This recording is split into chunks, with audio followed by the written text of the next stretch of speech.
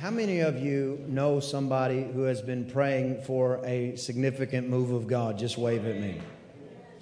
Well, we are on the cusp of a very, very significant move because we just don't have that much time.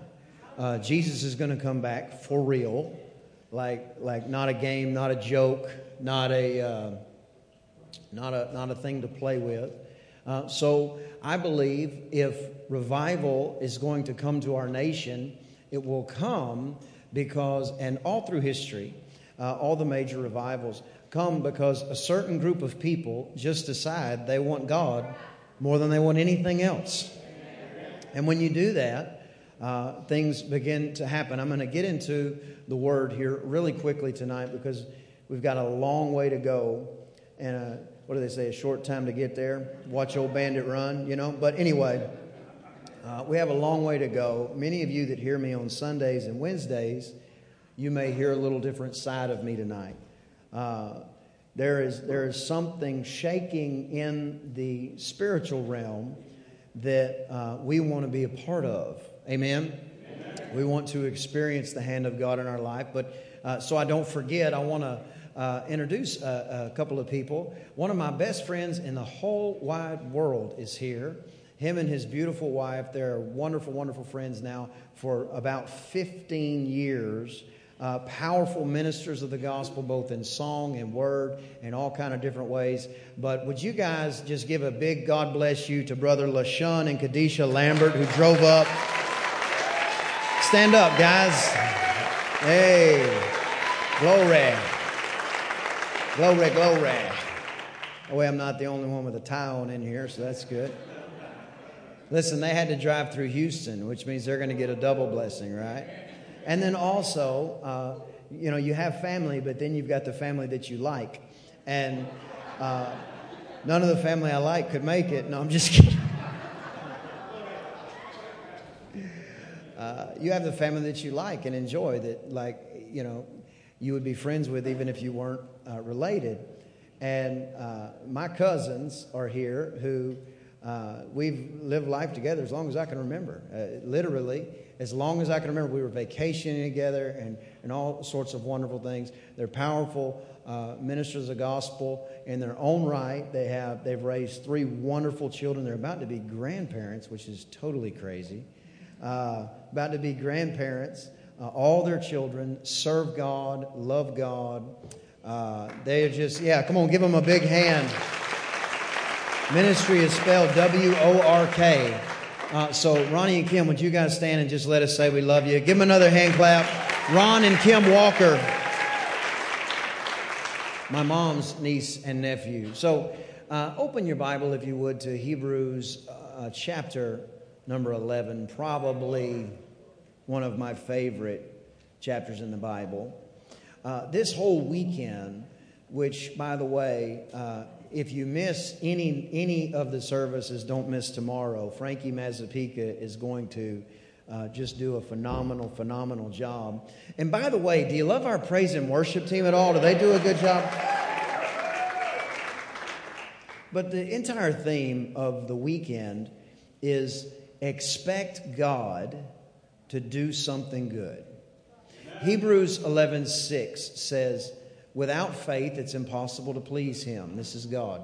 For he or she that comes to God must believe that He is, and, everybody say and that He is a rewarder of them that diligently seek Him. So it's impossible to please the Lord our God without faith. It is the key component to pleasing Him. And anybody who comes to the Lord has to come under 2 distinct categories. The first category is you have to believe that God exists, that He is. So you're here on a Friday night while there's football games going on and all kind of stuff. So I think we can surpass the idea or pass up the idea that you believe God exists. However, there's a conjunction there, and the Bible says that He is a rewarder of them that diligently seek Him. So to get to God, you not only have to believe that He exists, but you also, the Bible says here, have to believe that He's a rewarder of them that diligently seek Him. Some of you may come from a background where you didn't realize God was a rewarder. Well, you have to look at it through the eyes and the lens of a good father. You see, a good father always wants to reward his children along the way of their life. He always wants them to benefit and do well. So that being said, you have to come to God with the understanding that He's a rewarder. And when you begin to understand that, now you have the opportunity to expect God to do something good. Something is going to change in your life this weekend, and a part of that is going to be because our expectancy is going to begin to increase. We're going to begin to expect God to do something good in our life. We're going to begin to expect God to do something powerful in our life. We're going to begin to expect God to change some things in our life. You know, sometimes we pray about God changing things around us, when in reality, God is wanting to change us, and then the things will follow after. But most oftentimes it comes because we have to get to the place where we are anticipating God to do something good. Everybody say, expect God to do something good. If you follow that one precept in your life, outside of salvation, of course, passing salvation, you begin to get an accurate depiction of what God is really like. We're going to go back in time to the time of the prophet Elijah in the Bible. And Elijah was a very interesting prophet. He was had a lot of swagger to him. He had a lot of overwhelming confidence and strength at times, yet other times he would be found running from people and hiding. But the Bible says that he prophesied into existence a drought because the Lord told him to, and there was no rain, and there was a king named Ahab who was married to a lady named Jezebel, and they did not like Elijah. They wanted him dead. And Ahab and another guy named Obadiah, will have a test immediately after service, and spelling will count, just so you know. But Ahab and Obadiah went out and were looking for a place that they could find some water in the middle of this drought that the man of God had prophesied at that time. And the Bible says that Obadiah ran into Elijah, or Elijah ran into Obadiah and said, hey, go get your king, go get Ahab and bring him to me. I want to talk to him. And Obadiah didn't want to do it because he was scared the king was going to kill him, and Elijah convinced him to do it. So now the king, Ahab, meets up with Elijah, and Elijah says, what are you guys looking for? He says, well, we're looking for some water and trying to find a place to feed our flocks in the middle of all this drought that you prophesied, and everybody's all mad at Elijah. And finally, Elijah has a great idea right in the middle of everything. In 1 Kings chapter 18, verse 21, Elijah had this great idea. He had this idea that, why don't you go get your prophets of all the other gods and bring them, and we'll meet at a certain place, and just me, we'll have a bit of a contest, and we'll see, in fact, who is the ruler of the roost, so to speak. And when he did, the Bible says that he goes and gets 450 prophets of a demon named Baal. I say demon because any false god is actually a demon. That's all it is. It's nothing more. It's nothing less. It's completely subordinate to the name of Jesus Christ. But 450 prophets of a god or a demon named Baal, and then 400 prophets of a god named Asherah. And if you think about it, it's kind of like the ultimate showdown or the ultimate ultimatum, because Elijah says that he came to the people, verse 21, and says, how long halt ye between two opinions? One translation says, how long are you going to be paralyzed by indecision? If the Lord be God, follow him. If Baal is God, then follow him. And the Bible says the people answered him not a word. So if we're looking at this, you've got one man standing for Jehovah God, His righteousness and His goodness, in the face of 850 prophets who are telling him how strong their God is, when in fact they don't even serve a real God. If you look at it, it would look like 1 versus 850 would not be fair.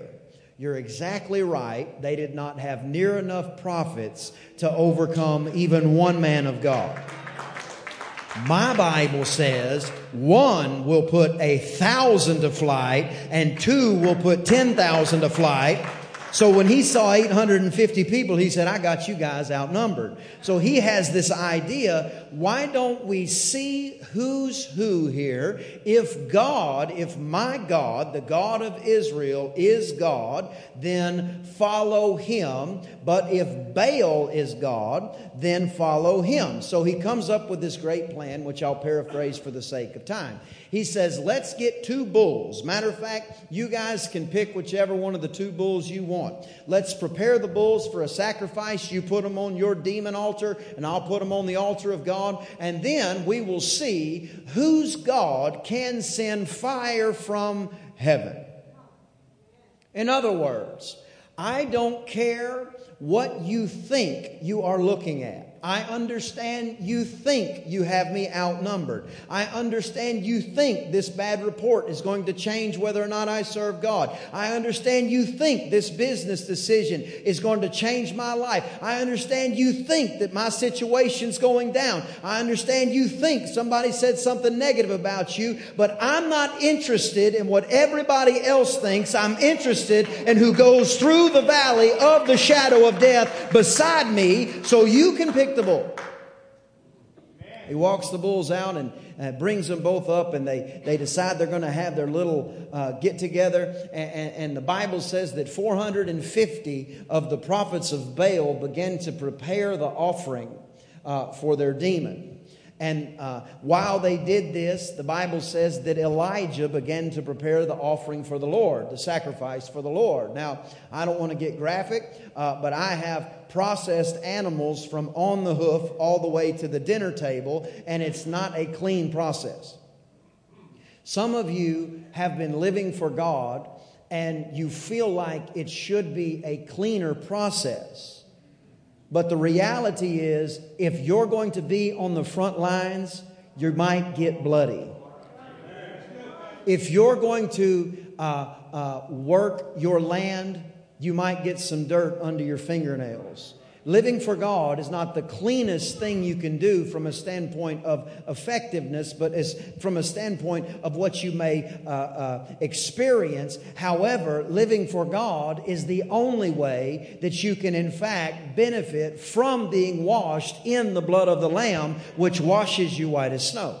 So they got the 2 bulls, and you've got 450 people working on one, and you've got one guy working on the other. And again, if you're doing this by yourself, sometimes if you've ever been like me, you feel like, oh, just like Elijah, I'm the only one left.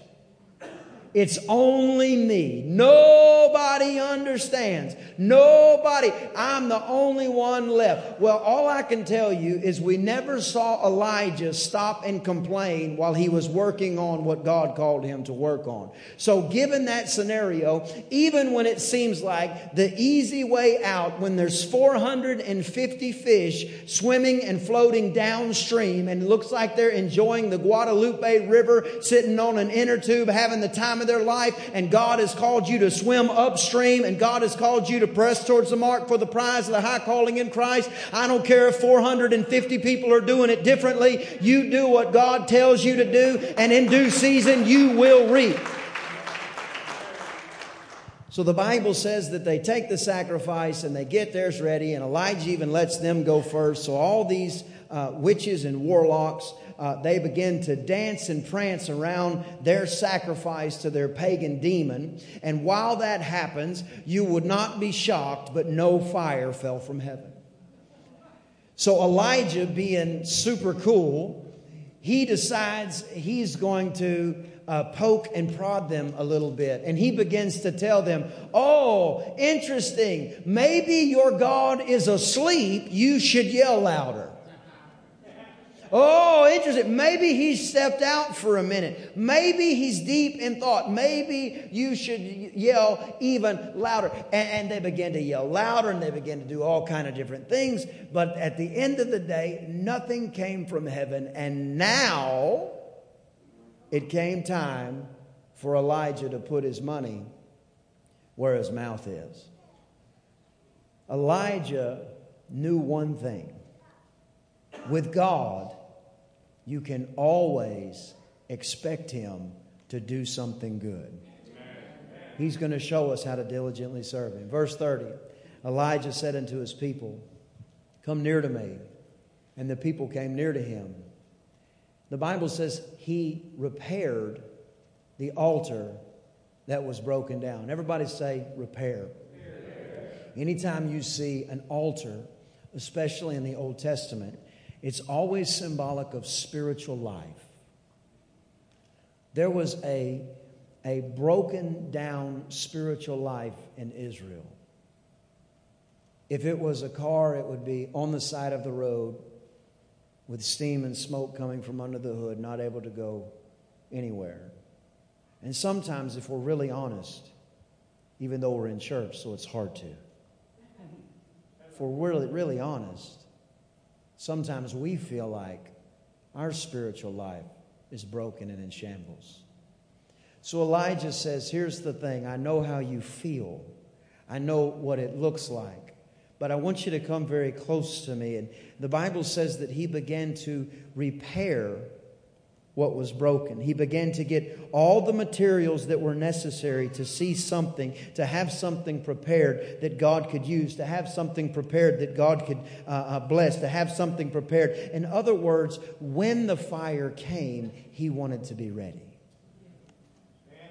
You see, there's a couple of different sides to the coin. And one is, I'm believing God to move. I'm expecting God to move. And there's a whole nother side of the coin that begins to act like he's really going to.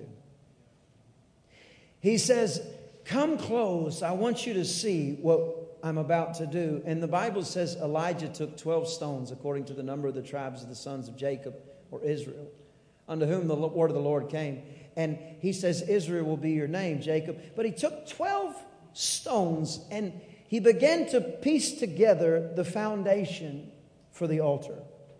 He didn't just haphazardly place them, because when it comes to the Lord, nothing is in our Bible by happenstance or by accident. When he said 12 stones, it represents the 12 tribes. When he says that when he set up the 12 tribes in the beginning, that's very important, because 12 always represents government and things being in order. So Elijah began to say, I understand you're a God of order.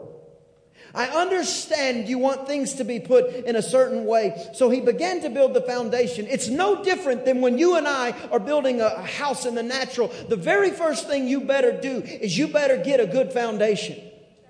If you want a spiritual life that's unbreakable and unshakable, you better find some firm foundation.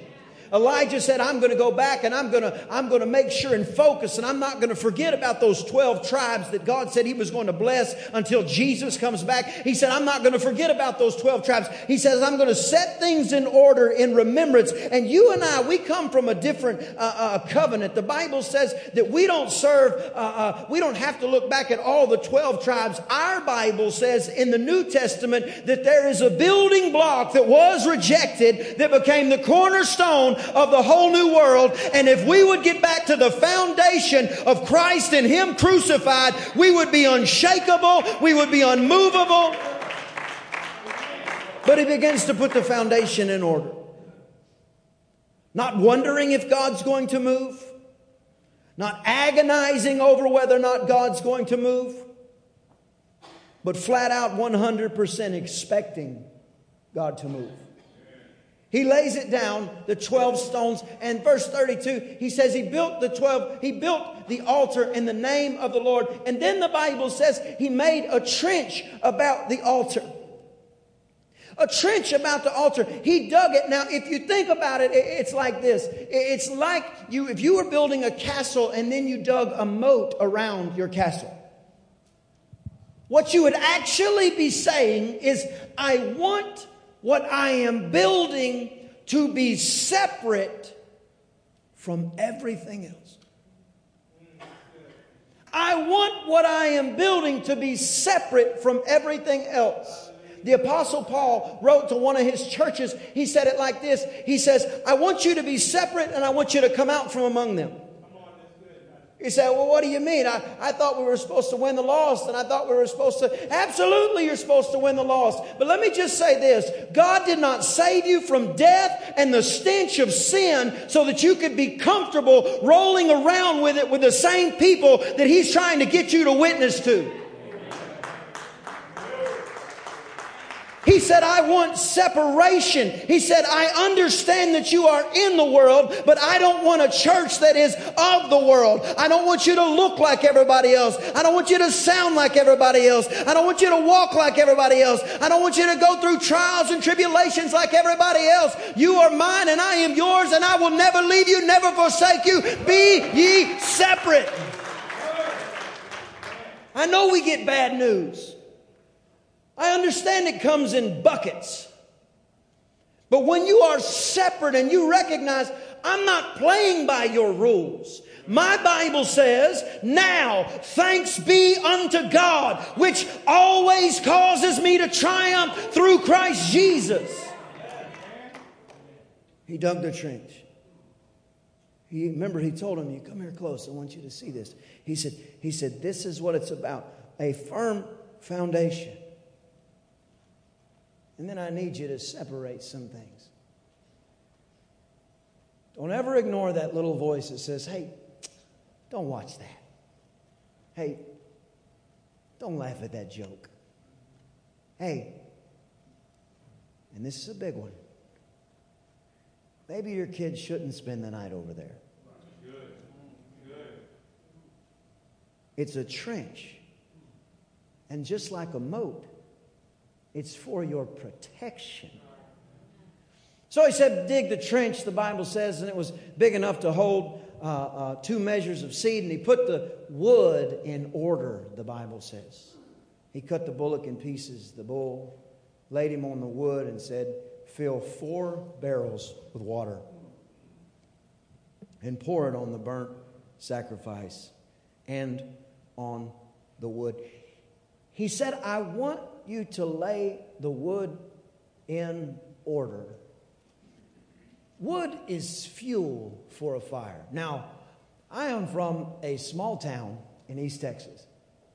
I would put my fire building skills up against almost anybody.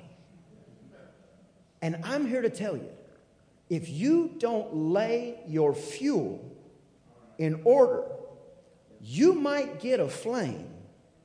You might even get some heat, but you will never maximize the fire at hand. You lay the wood in order, and when you do, now you are prepared for what God said He's going to send. I want to give a few examples and I would write them down if you can. 4 examples of some fuel that the church of the living God can never move from. Some examples of fuel that when the fire of God comes, in order for the fire, the heat, the warmth, in other words, the effectiveness to be maximized, the wood must be laid in order. Number 1, the first, would be simple. Clarity. I know that's an interesting word, and when I grew up, I had to wear glasses, and I didn't even know I needed them until I got them. I had no idea that trees actually had individual leaves on them. I just saw blobs. But clarity changes everything. And in the body of Christ, if we really want revival, if we really want God to move, if we're serious about serving God diligently, then there's some things that we cannot let go of. And one of them is clarity. And what I'm trying to say in common English is right is still right and wrong is still wrong. No matter what the government says, no matter what your favorite news outlet says, clarity has to be the standard in the body of Christ. We're not moving off of it. I don't care what they call marriage. I don't care what they call murder. None of those things matter to God. Therefore, they don't matter to us. We are in the world, but we are not of the world. Give God a big hand of praise right there. Number 2. This one's small, but don't pay attention to its size. Because sometimes it's the thing that people act like it's not a big deal. You let one little mouse live in your house. Well, you know it. You got little baby mouses. And Papa Rat. And it all started with just a little mouse. Number 1, clarity. Right is right and wrong is wrong. Number 2, unity. If they wave the banner of Christ, they are not against you, me, or any of us. The body of Christ needs unity. You're called to be a Christian before you're a Democrat. You're called to be a Christian before you're a Republican. You're called to be a Christian before your race. You're called to be a Christian before anything else. But it looks like such a small thing. You're called to be a Christian above every other thing that happens in your life. Clarity and unity. The third log, if you will, is one of the most powerful we have at our disposal. And if we are prepared for it, we will overwhelmingly see the benefit. But if we're not, we won't. Worship. When you were in the world, you would shake it like a Polaroid picture. I remember when I was in high school, I was convinced everybody in town wanted to hear what I was listening to in my truck. So I had it turned up to the max. I had that speaker that would give you a massage while you're driving. You know what I'm talking about? I had those glass packs that would pop a little bit when you're driving. I was not ashamed of acting like a heathen. And if I do say so myself, I was pretty doggone good at it. But when you were in the world, it seemed to not bother. But then all of a sudden, the church, the body of Christ, gets to a place where if the enemy can stop you from using one of the most powerful weapons at your disposal, how powerful is it? God used it. Not arrows, not horses, not cannons, not guns, not any of those things to knock down the biggest walls that had been built up to that time. He said, if you'll just shout unto God with a voice of triumph, you'll see the walls start falling down. We've got to get to the place where the words of our Bible become what we do, not just what we read about. There are certainly some allegorical things in the Bible, but I don't think it's allegorical when the author says, bless the Lord, O my soul, and all that is within me, bless His holy name. No, there's power that comes when you begin to worship God, when you begin to magnify God, when you begin to declare that I don't have it all figured out, but I serve the one who does. I don't have everything answered, but I serve the one who has all the answers. And you begin to worship even in the middle of your valley, even in the middle of your storm. Because the fire is coming. The question is, do you have a foundation that is ready? Have you dug the trench to make sure God can recognize that when that day comes, is there something separate about your Israeli house in the middle of Egypt, or do you look like everybody else? In the world, but not of the world.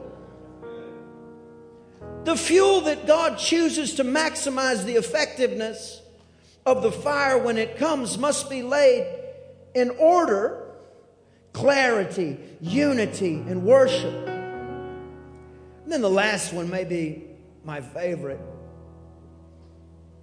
We live in a day and age now where everybody's offended. I just don't like that. I wish they shouldn't have, it shouldn't have. Well, they did. Get over it. Everybody gets offended. Everybody wants a place at the table. Everybody wants something to say. Number 4, if you're taking notes. There are no other gods. None. There are no other gods. I refuse to let a demon named Allah and his warlock named Muhammad be put in the same category and conversation as the author and the finisher of our faith. The one who will split the eastern sky. The one who told death and hell, where is your sting? The one who walked out of a grave that you should be stuck in. I refuse to put them in the same category. There is no other name whereby men can be saved but the name of Jesus Christ of Nazareth. Sit down, I'm halfway done. There is no other name.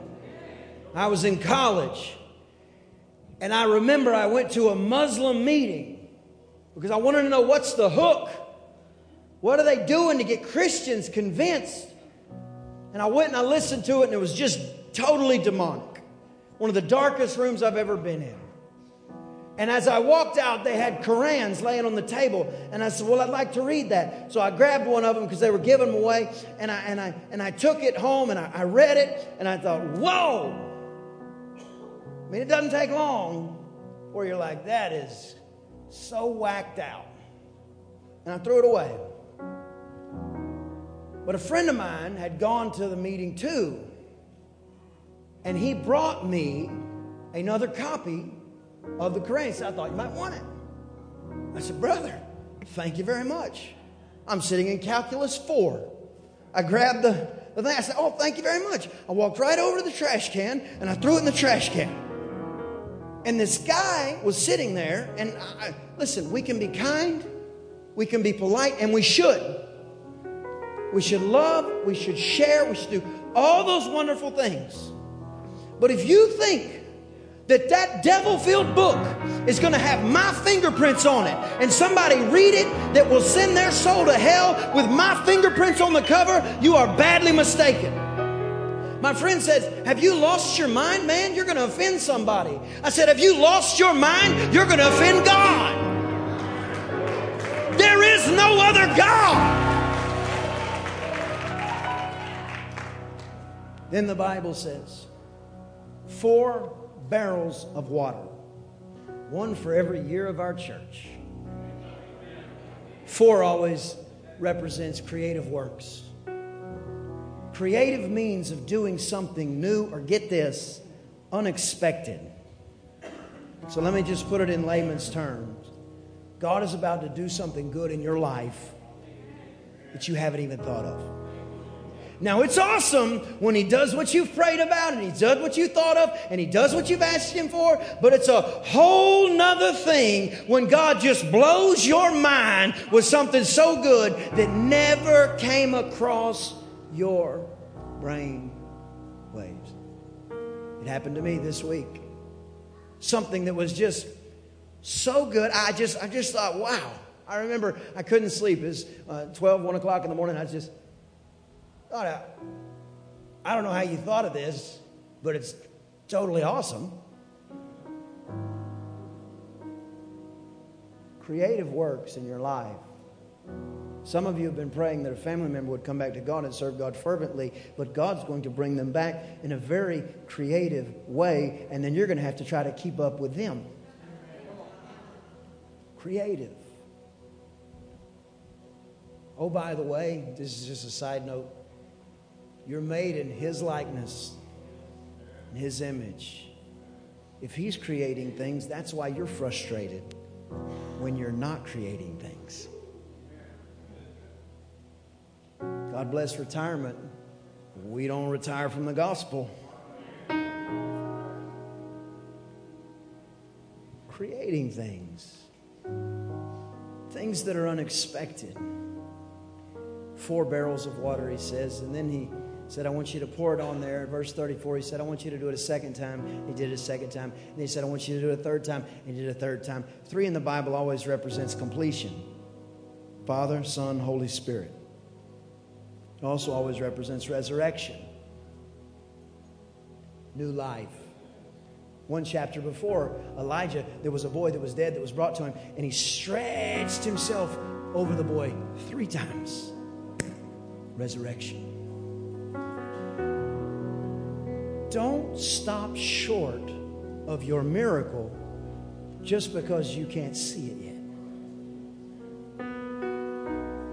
The water, the Bible says, ran all about the altar, and get this, it filled the trench. I remember when I was in college and I was doing some things that I shouldn't have. Don't ask my cousin about it, by the way.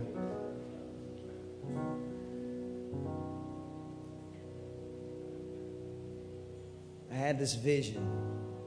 Spiritual stuff weirds you out, you're about to get weirded.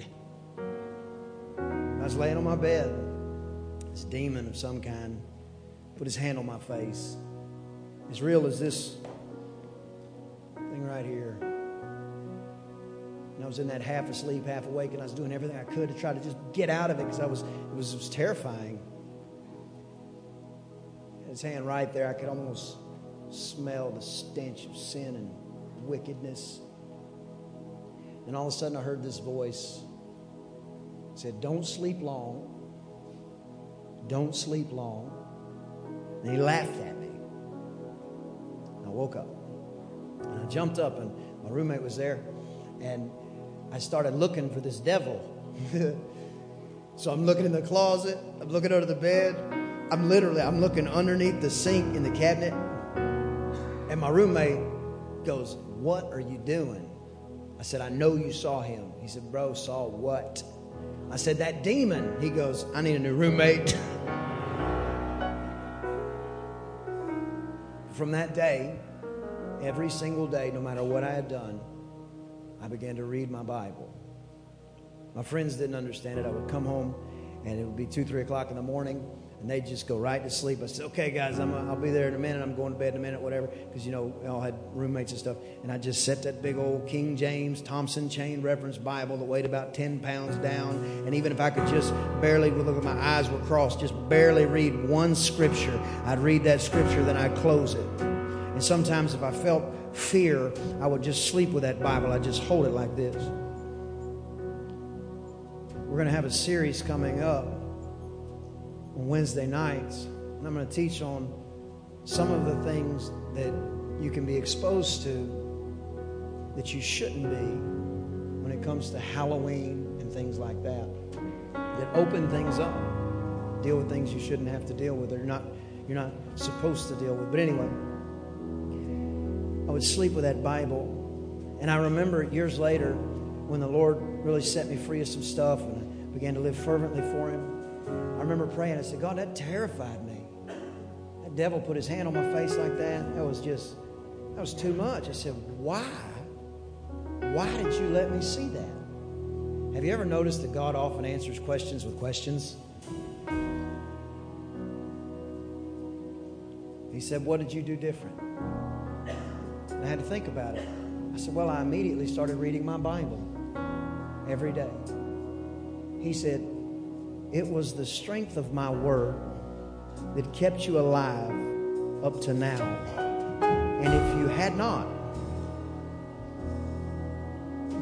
the strength of God's word will protect you. 4 barrels of water saturated all the wood, saturated all the sacrifice, saturated the whole foundation, and then filled the trench. Water in our Bible is always representative of the water of the Word. Everything that you will saturate in the Word of God becomes a landing strip for the power of God. In special operations in warfare, they will send the special ops in advance, and they will go and they will paint a target so that the special missile that's coming can lock onto that paint that they've put on the target. And if they literally call it that, painting the target. And then now all of a sudden that missile knows where to hit. Everything that you will saturate with the Word of God becomes a landing strip for the power of God. Not only that, when you dig that proper trench around your life that fills with water, you begin to look through, and you can't get on the other side without passing through the Word, which means as you go through life, you don't make some decisions based off what the Word says. You make every decision based off what the Word says. You begin to look through, and oh, by the way, when the enemy tries to come in like a flood, he's got to pass through the Word of the living God just to get close to you. We're expecting God to do something good, but we have a job in this. We will diligently seek Him and believe that He's a rewarder. The water ran about the altar, filled the trench also with water. Verse 36. And it came to pass the time of the evening sacrifice, of the offering of the evening sacrifice, Elijah the prophet came near and said, Lord God of Abraham, Isaac, and of Israel, let it be known this day that you are God in Israel, and that I'm your servant, and I've done all of this at your word. Jesus was at a wedding one time, and they ran out of wine, and his mama said, Jesus, we're out of wine.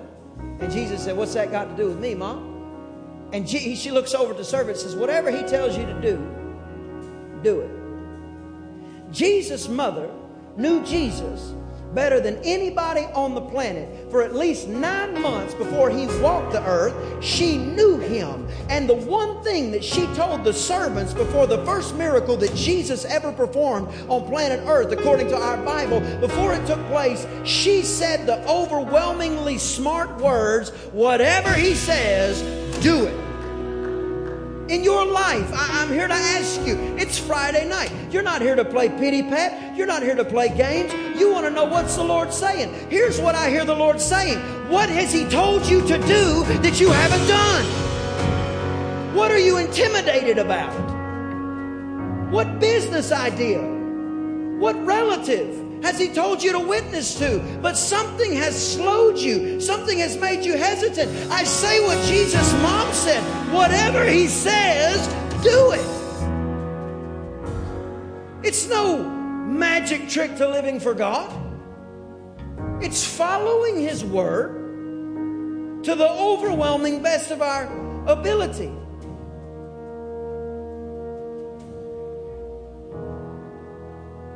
Getting this real strong in my spirit right now. Businesses. What has He told you to do? Is there a business? He's told you to do it. I'm not telling you to do it. But when it's a roaring success, pay your tithes. What's He telling you to do? There's no big. It's listen.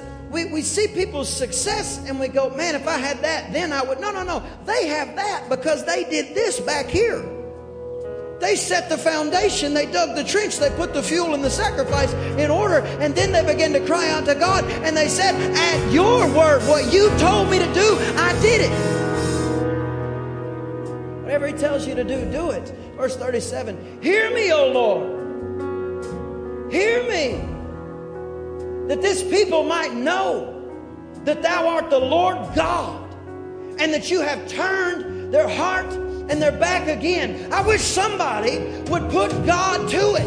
I wish somebody would ask God to do something that only He can do. I wish somebody would cut the umbilical cord to the world and say, I'm going headlong into the things of God. I wish somebody would say, I'm not putting any eggs in any other basket. I'm with Him. I'm going. Hear me, oh God. Let them know, don't leave me like this. Let me tell you what you'll find out. The minute you start praying earnest prayers is the minute you start getting earnest results. I heard one person say one time, the problem with a poor prayer life is no prayer. There is no bad prayer life with prayer. But we've got to get to where we push forward the kingdom. And let me just point this out too, because sometimes we read about these heroes in our Bible, and it's like they're Superman. Elijah was a man. He had to believe God just like you, just like me. He had to believe God in the face of, get this, how many of you will show up to work tomorrow with 400 demonic prophets staring you in the face? He was a man. Faith always requires risk. 100% of the time. You cannot have faith and not have risk in the natural. You cannot be walking by faith and not have some risk in the natural. And let me just say this as a side note, and then I'll move on. When you've got it all figured out, you're too late for faith to be involved. Faith is no longer active when there's not substance and evidence of things you can't see. When all the substance and evidence is on the table, that's just called obedience. That's not faith. If I tell my kids to hand me a $100 bill and there's one laying on the floor and I say, that one, no faith involved. They just did what I told them to do. But if I tell them, believe God with me for $100, believe God with me for a move, believe God, now there's faith involved. The minute that you recognize that when you have it all figured out, you're behind schedule.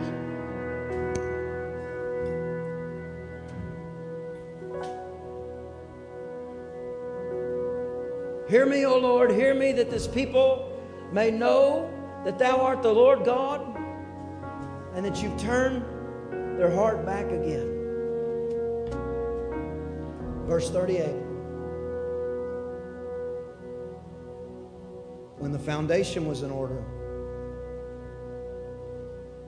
when the sacrifice was there, when the wood, the fuel was laid in order, when we began to hold fast to clarity, unity, we get back to worship. And we decide we're not going to be rude, we're not going to be ugly, but there is no other God. We dig the trench around that says, look, I don't want to have where I don't have access to you. I want to be effective. I'm going to tell you about Jesus. But I'm not even playing by the same rules as you. I'm guilty, yet free. You're guilty and guilty. I'm guilty, yet forgiven. I'm guilty, yet empowered. I'm guilty, yet established. I'm guilty, yet He calls me His son. Then and only then, when all things are put in line and you have done what Elijah has showed us to do, and you can't get much more diligent than this description of how he did it. Then the Bible says, the fire of the Lord fell and consumed the burnt sacrifice, the wood, the stones, and the dust. And then it licked up the water that was in the trench. I love King James for that one verse. licked up the water that was in the trench. Sounds like something they would say where I'm from. In other words,